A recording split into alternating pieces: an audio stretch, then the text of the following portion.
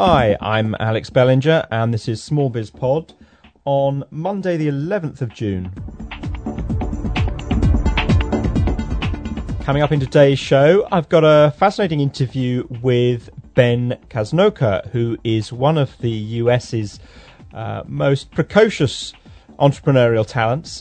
He set up his first business at the age of 14 and has already written a recently published book on his experiences in Silicon Valley. So very much was looking forward to that for some while. I'd been on the diary for a little while, and it was good to talk to Ben eventually at the end of last week. So hope you look forward to that. Lots of interesting insight from somebody who really age is of no concern. He has good, fantastic entrepreneurial insight, and it's interesting to hear about his experiences, but also some of his work and business philosophies that I think will be of interest to lots of listeners to SmallBizPod. And then I have the usual roundup of comments from listeners. Got an audio comment which I'll play in a moment. And as a special treat for David Brazil and Madeline Kirk in particular, who are frequenters of the SmallBizPod networking site at smallbizpodnet.ning.com. I've got an unusual choice of music, very different to what I normally play. Excuse me. And do check that out at the end of the show. I hope those two like it. I'll be interested to receive their feedback, and I hope you do too. I certainly do. It's a good track. So let's start off by playing the audio comment from Chris. I think possibly his name is Banks. I'm not absolutely sure. The quality, since he was calling from a mobile phone or in his car, isn't brilliant, but see what you think. And for those of you that want to leave messages or that want to comment on the show, as you know, really, really do appreciate any views, suggestions, criticisms, input on discussions. All of that is really, really great. Just email me at alex@smallbizpod.co.uk, or you can leave a message on the SmallBizPod blog, or you can simply phone in a message and leave a message on the answer machine, and I'll play it live on the show. Well, live on the show, you know what I mean. And the number to dial if you are looking to get in touch and leave a message that way is 020-8133-1656. And if you go to the SmallBizPod homepage, there are also numbers for callers from the US, Australia, and other parts of the world. So do leave a message. Always grateful to receive audio comments. They're a podcaster's dream, as I say frequently. So on to Chris's comment. Hi there, Alex. My name's Chris Bennett. I hope the quality's okay because I'm calling from the car. I just wanted to really, first of all, thank you for a great show. I listen regularly in the car on the way to work. And just wanted to touch on, I thought the show is very positive, some great positive comments coming out of it. But recently had to go through, and still going through, putting my better halves company into liquidation. It all sounds very dull and boring and grim and horrible and not very positive. However, it is a reality of entrepreneurship, and one I don't think you've necessarily touched on in your shows. And I think it will be really useful for you to spend some time looking at some of the pitfalls and the reasons companies end up in that way, and the options for people and when they should make the decisions around not quitting, but pulling the pin at the most appropriate time, and perhaps talk to an insolvency practitioner about the process and what has to happen. I'm sure it's not necessarily what you want the focus of the show to be, but nonetheless, I think it's important knowledge for people to have, as they may well face the tough decision and sometimes quite emotional decision to have to back away from the company that they've spent years and years creating. And I think there's a right time to do that, and some key indicators as to when things are going wrong that we could pick up on and utilise in the benefit of your listeners. I hope that's okay, and look forward to more podcasts from you. Thanks very much. Bye. Okay, Chris, that was actually really, in many ways, really positive feedback. And I'm always on the lookout for new themes, themes that I've missed, topics to cover. And listeners have a habit of suggesting topics and issues that they'd be interested in hearing about, listening to on the podcast, and me then producing a podcast. I've just recently recorded, as it turns out, a podcast on marketing. Oh no, not marketing, market research, I should say, which again was an issue that a number of listeners had phoned in or emailed in to say, you know, they'd really like a little bit more on that topic. So that will be coming up in the next few weeks. But Chris, in terms of your points about pulling the pin at the right time, as you put it, it reminded me, what you were talking about reminded me a little bit of a new book by Seth Godin called The Dip, about when you should push on through the dip to get out the other side, or when you should call it quits. And I think it's a really, really important issue, and one that I will definitely come to on SmallBizPod in the not too distant future. So thank you very much for that, and may well be in touch to hear your experiences in terms of the sadness of winding up your wife's company. But I'm sure she will go on to bigger and better things. Right, now let's go straight into the interview with Ben Casnocha.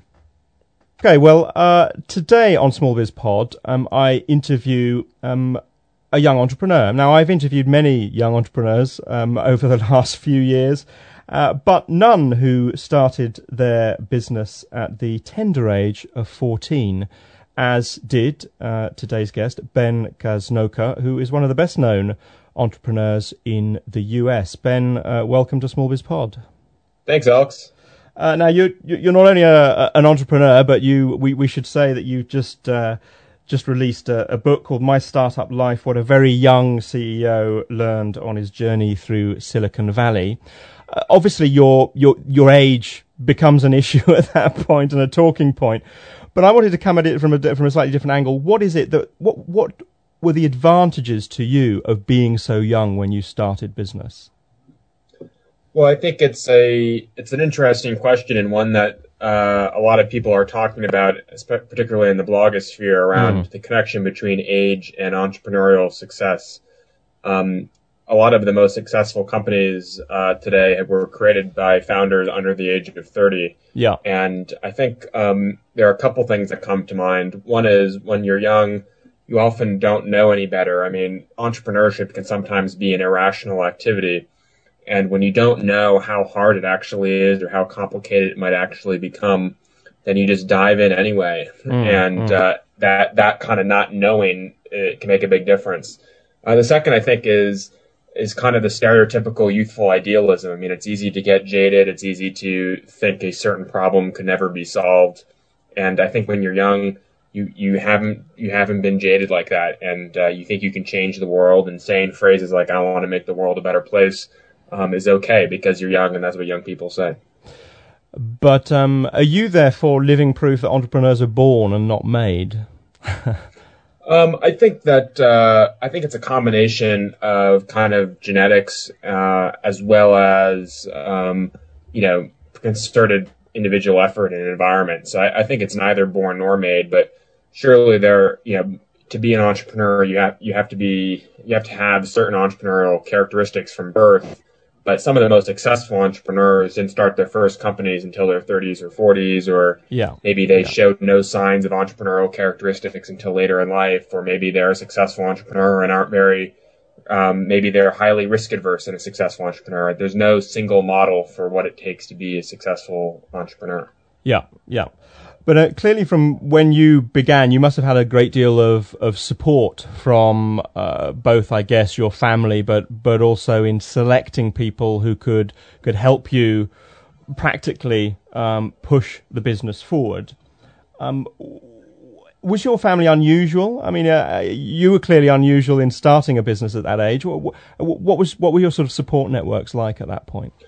Yeah, I think a support network's essential for anybody in any business at any age. I was fortunate to have supporters. My family's not entrepreneurial, so I'm not really sure where my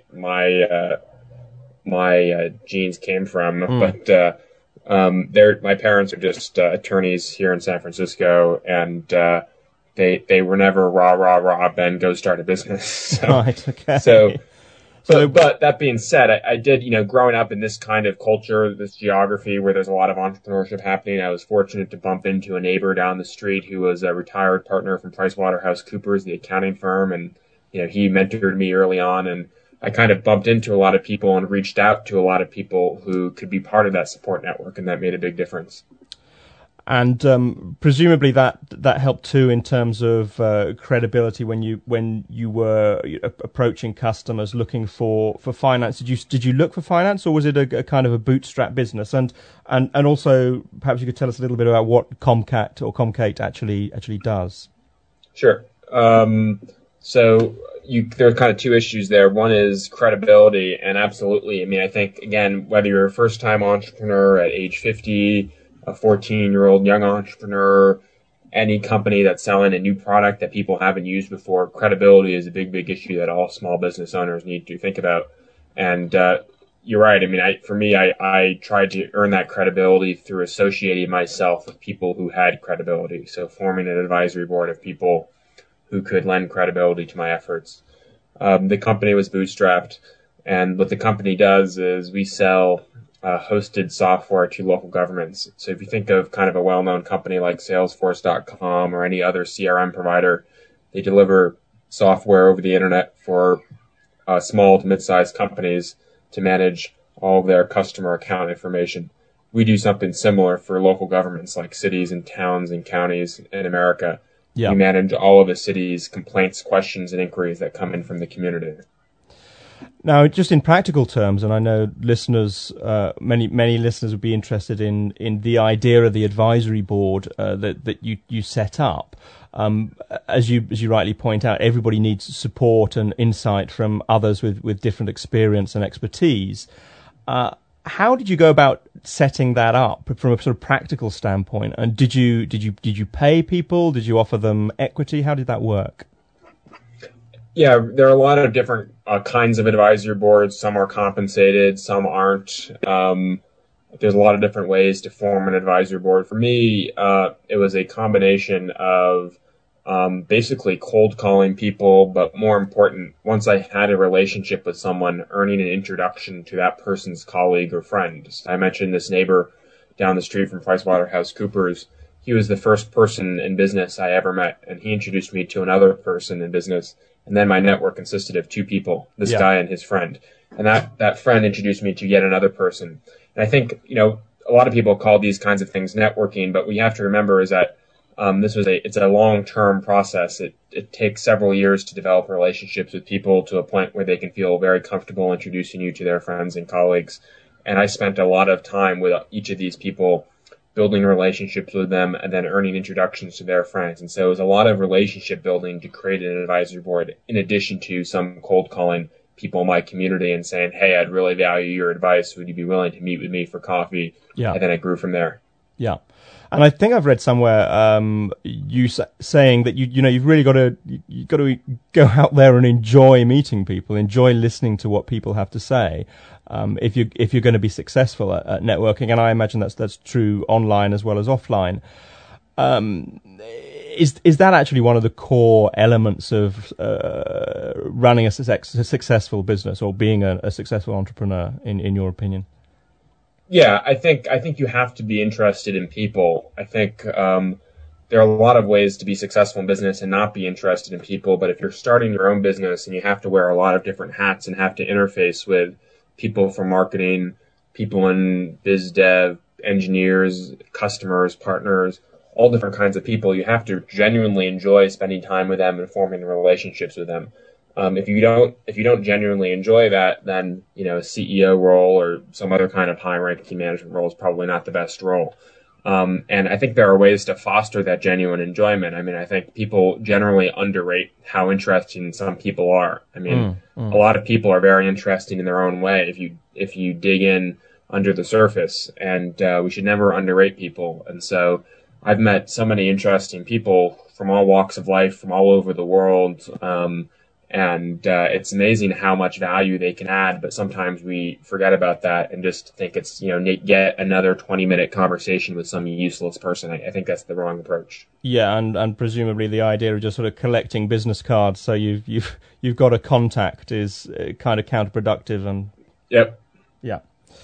One of the ideas that I know you cover in the book and you've also written about on your blog is the importance of randomness, and I've always enjoyed the idea of creating your own luck. I genuinely believe that you can create your own luck, and your kind of sort of randomness theory is a good and interesting one. Tell us a little bit about how you see that.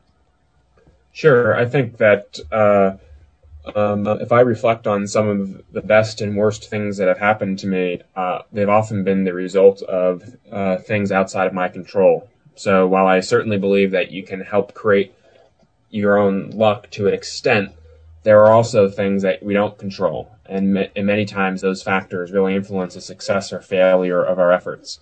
And so one of the things that I like to do is, in that spirit of, there's luck's a big part of success, and that we don't really know when luck will come our way. We don't really know what these other factors will be and how they'll impact our efforts. Is to expose yourself to as much randomness as possible.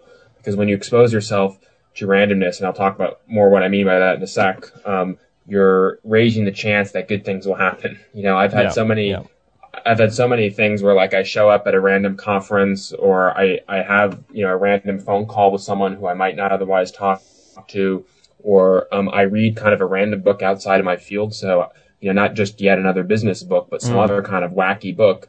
And, a new creative spark comes from that. So doing kind of things outside of the ordinary. And what comes of that is, every so often you'll have kind of this key insight. And usually, key insights usually occur at the intersection of all these different kinds of industries and different kinds of people. And so I spend, I try to devote a good chunk of time every month to doing something random. So if your day-to-day business activity involves, for example, selling software over the internet, then spend some time each month doing anything but that. So, and on my blog, I kind of elaborate. I think there's different kinds, like clearly walking down the street in your local city and talking to a random person is not a good use of time. So that's why I called it exposing yourself to bulk positive randomness. So there are random interactions that you can foster in bulk, like a conference. And in addition, you want to make sure there's no downside, only upside. So wandering through Darfur in pursuit of random interactions is not a good use of time. Yeah. Okay. No, that kind of makes sense.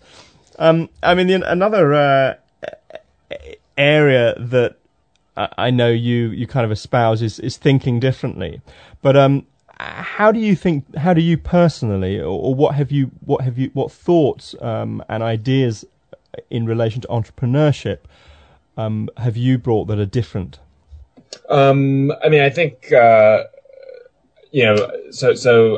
you're right. I do espouse this view of think different, and what I mean by that is just, and it's blatantly stolen from the Apple Computer TV ad campaign called Think Different. So it's not my idea, but that basically says think about what everyone is doing, and then try to do something differently. So there's an old line in investing which says, "Be greedy where others are fearful. Be fearful where others are greedy." And it's kind of this attitude of, if everyone's hyping China, then don't go learn Chinese. If everyone says don't start a company until you're 30, then start a company when you're under 30.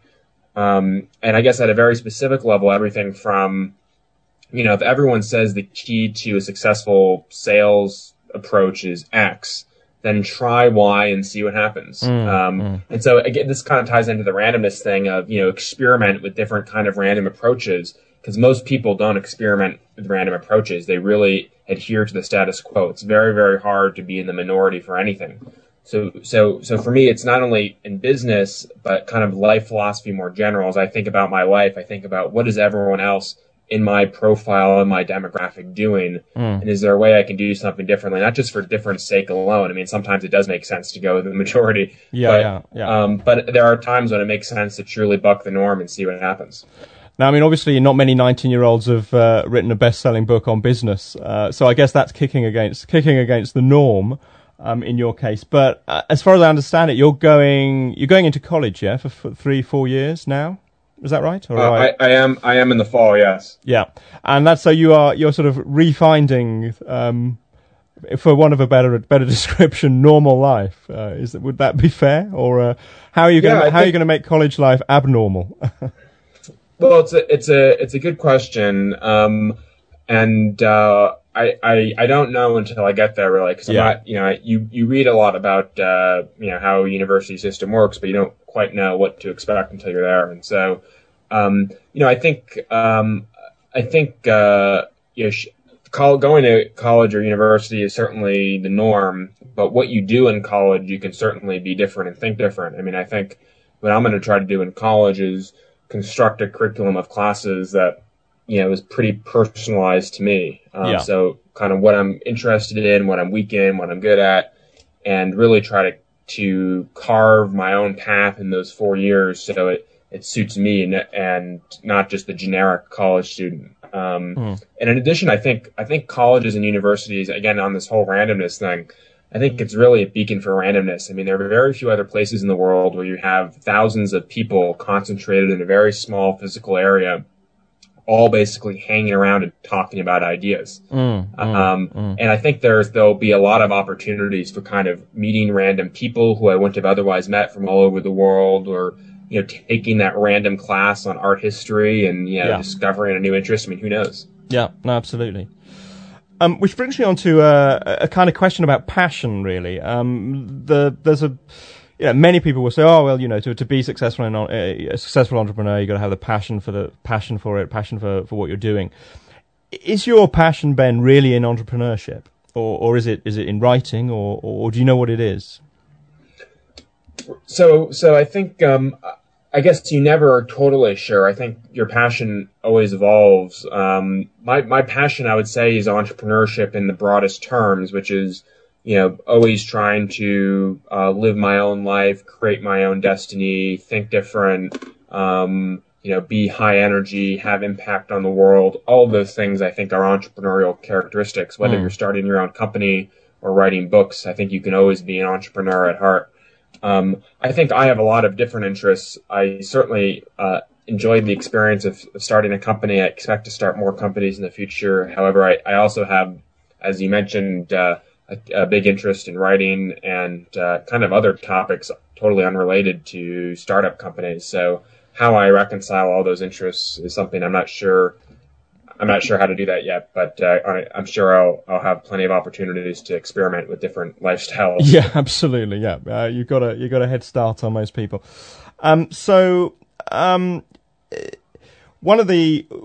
One of the things that has happened, particularly in Silicon Valley, is you've got, and we've touched upon it previously. You've got Kevin Rose at Dig and Chad Hurley at YouTube, and yourself, who are very high profile at the moment. There's an awful lot of high profile young entrepreneurs who've made a lot of money or who have developed a high profile.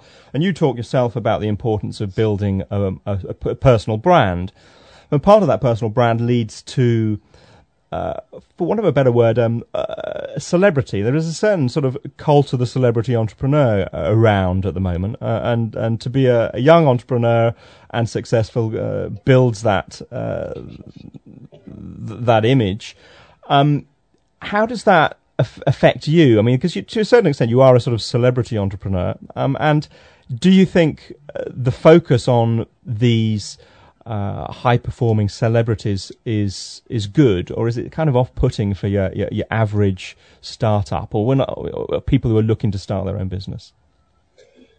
I think you're right that there is this kind of celebrity tendency around a lot of different parts of kind of society. I mean, not only Hollywood, but yeah, it does seem like the young entrepreneur thing has been a hot topic. I don't know whether it's good or bad in itself. How the subject of the celebrity responds is probably more important. So, there are a lot of ways you can respond to articles and stuff about you. You can, your head can be inflated. You can send it around to your family and friends and say rah, rah, rah. Or you can just kind of, accept it for what it is and continue to do your work.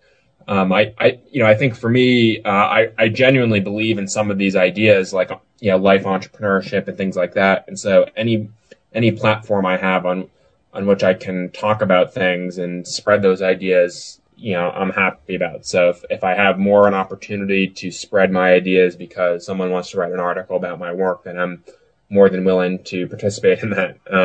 But it's less for me at the moment. It's less about just because I like hearing about myself or reading about myself than just continuing to develop a platform on which I can share and spread ideas and get feedback from people like you and others who, frankly, I probably wouldn't be talking to if it weren't for my blog or other articles. Yeah. And of course, you've been on the receiving end of Valleywag and other Valleywag for British listeners is a kind of scurrilous Silicon Valley blog, isn't it? How do you take that kind of criticism? There must be, I would imagine, quite a lot of, or you must have experienced over time, quite a lot of jealousy, quite a lot of people who are upset at how successful you are. How do you deal with that at your age? I think there's always someone higher on the totem pole than you. So I look around and see people way more successful than me. Even people younger or older than me, doesn't matter. There's always someone smarter, more successful than you. And I think it's very hard to not feel envious, no matter where you are in life. And so when I look around, of course I feel some envy, just like others might feel envy of me. I don't know. And I think it's a real skill to develop the ability to truly be happy for somebody else when they're successful and not feel just raw envy. And that's a skill I'm still developing, but I think we all kind of have to develop it. I think Valleywag is what it is. Just as a side note, I was in New York last week, and Nick Denton didn't appear to have the courage to face me in person. So we'll continue to monitor that situation. He didn't have the courage. Well, he didn't respond to my email, but right. Okay. We'll see next time I'm there. Maybe maybe I can meet him at night in some isolated park. And so it is what it is. But overall, I think there probably is a little too much chatter about this kind of stuff. I mean, there are a lot of interesting people. Not all of them are starting companies. So probably it'd be better if the spotlight were a little more distributed. But it is what it is. And I think there are also an awful lot. And one of the things that we try to do on this podcast is mix up the entrepreneurs that we talk to. So there are some very well-known entrepreneurs like yourself or Guy Kawasaki or people like that. But at the same time, we interview people who nobody's ever heard of, and they've got just as interesting stories to tell very often. Yeah. And I think it's important for people who have that entrepreneurial spirit, who want to start their own business, to recognise that it's not just the high profile celebrity, for want of a better word, celebrity entrepreneurs that are the role models here. Mm-hmm. Absolutely. I mean, they're role models and in fact, I did a blog post, I think, on this once called, or it was because I had a friend in college who said, the best professors are the ones you've never heard of. Yeah. And sometimes some of the best mentors in my life are the people that no one's ever heard of. And who would they be? Well, I can say their names. I could say their names, but they mean nothing. I mean, they're literally just kind of they're random people who, they're pretty successful in their own right, but they're not media whores. No. But they're kind of business people that you have met along the way who are not Mark Benioff. Right. Exactly. Yeah. Okay. Well, great. Thank you very much for your time, Ben. I've not read your book, but I will be reading your book, and I'd encourage others to do so too. I've read your blog for some considerable while, so I know what you write about is always thought-provoking and interesting. So thank you very much for your time. Alex, I appreciate it, and the book website is www.mystartuplife.com. Great stuff. Thanks a lot. Thanks so much. Cheers. Bye-bye. Well, there we are. Ben's quite an extraordinary character, but also very down-to-earth, very ordinary as well. It's kind of strange, but good combination. So thanks for that, Ben, and I hope you enjoyed listening to some of his insight.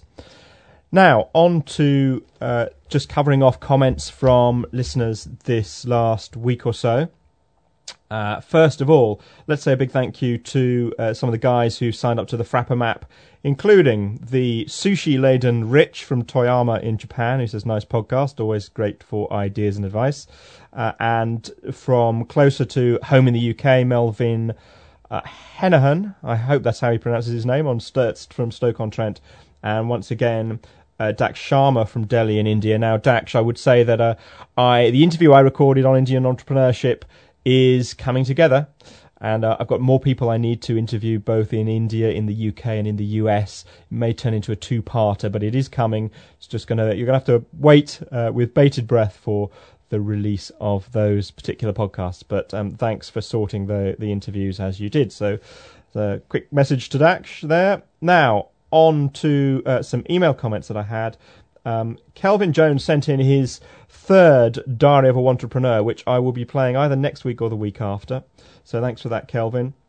I had Tim Duke from London Remade get back in touch to say there's a networking event that they are doing, London Remade, on the 19th of June that will help inform businesses in the capital about what they must be doing when buying and discarding electrical equipment by July. And this is in relation to the European legislation called the WEEE regulations, which come in terms which talk about the recycling of electrical goods. Now, London Remade have put on a seminar. I'll put details on the SmallBizPod Google Diary for you so that you can reach that free advice, that free seminar if you're in London and require it. Also had a nice email from Oliver Dowding. You remember Oliver I interviewed at the Business Startup Show. I just bumped into him. Runs a company called Tonic Attack, which is a kind of wheatgrass innocent drinks, I suppose. And he says, Alex, thanks for the interview at the Business Startup event at Excel. I've had 2 people get in touch. However, I'm a tech disaster. I tried to listen just now and nothing happened when I clicked on the Listen Now button. Sorry to trouble you. I think the concept is good and wonder how far it will go. So thank you very much, Oliver, for that. I know that since I dropped him some hints on how to listen to the podcast, and I think he's now listening okay. In terms of people getting in touch with him, that's really, really cool.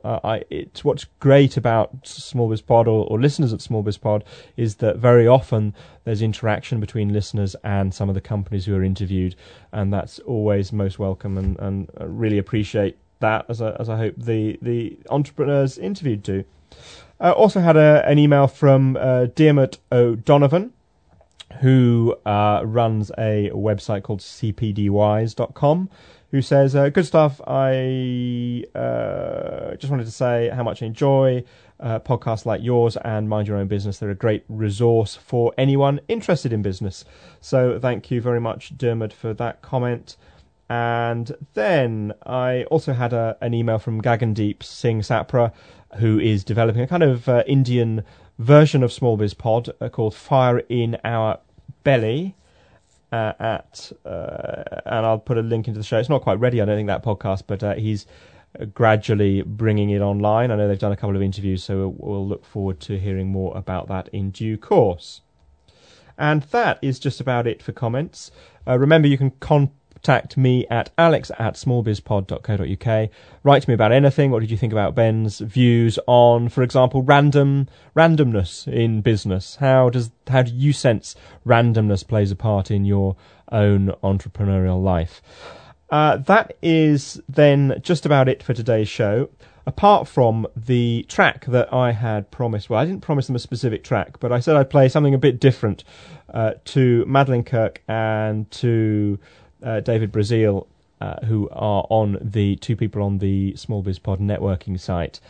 And this track is by a band called Cooper, and it is a track called One-Off Song for the Summer.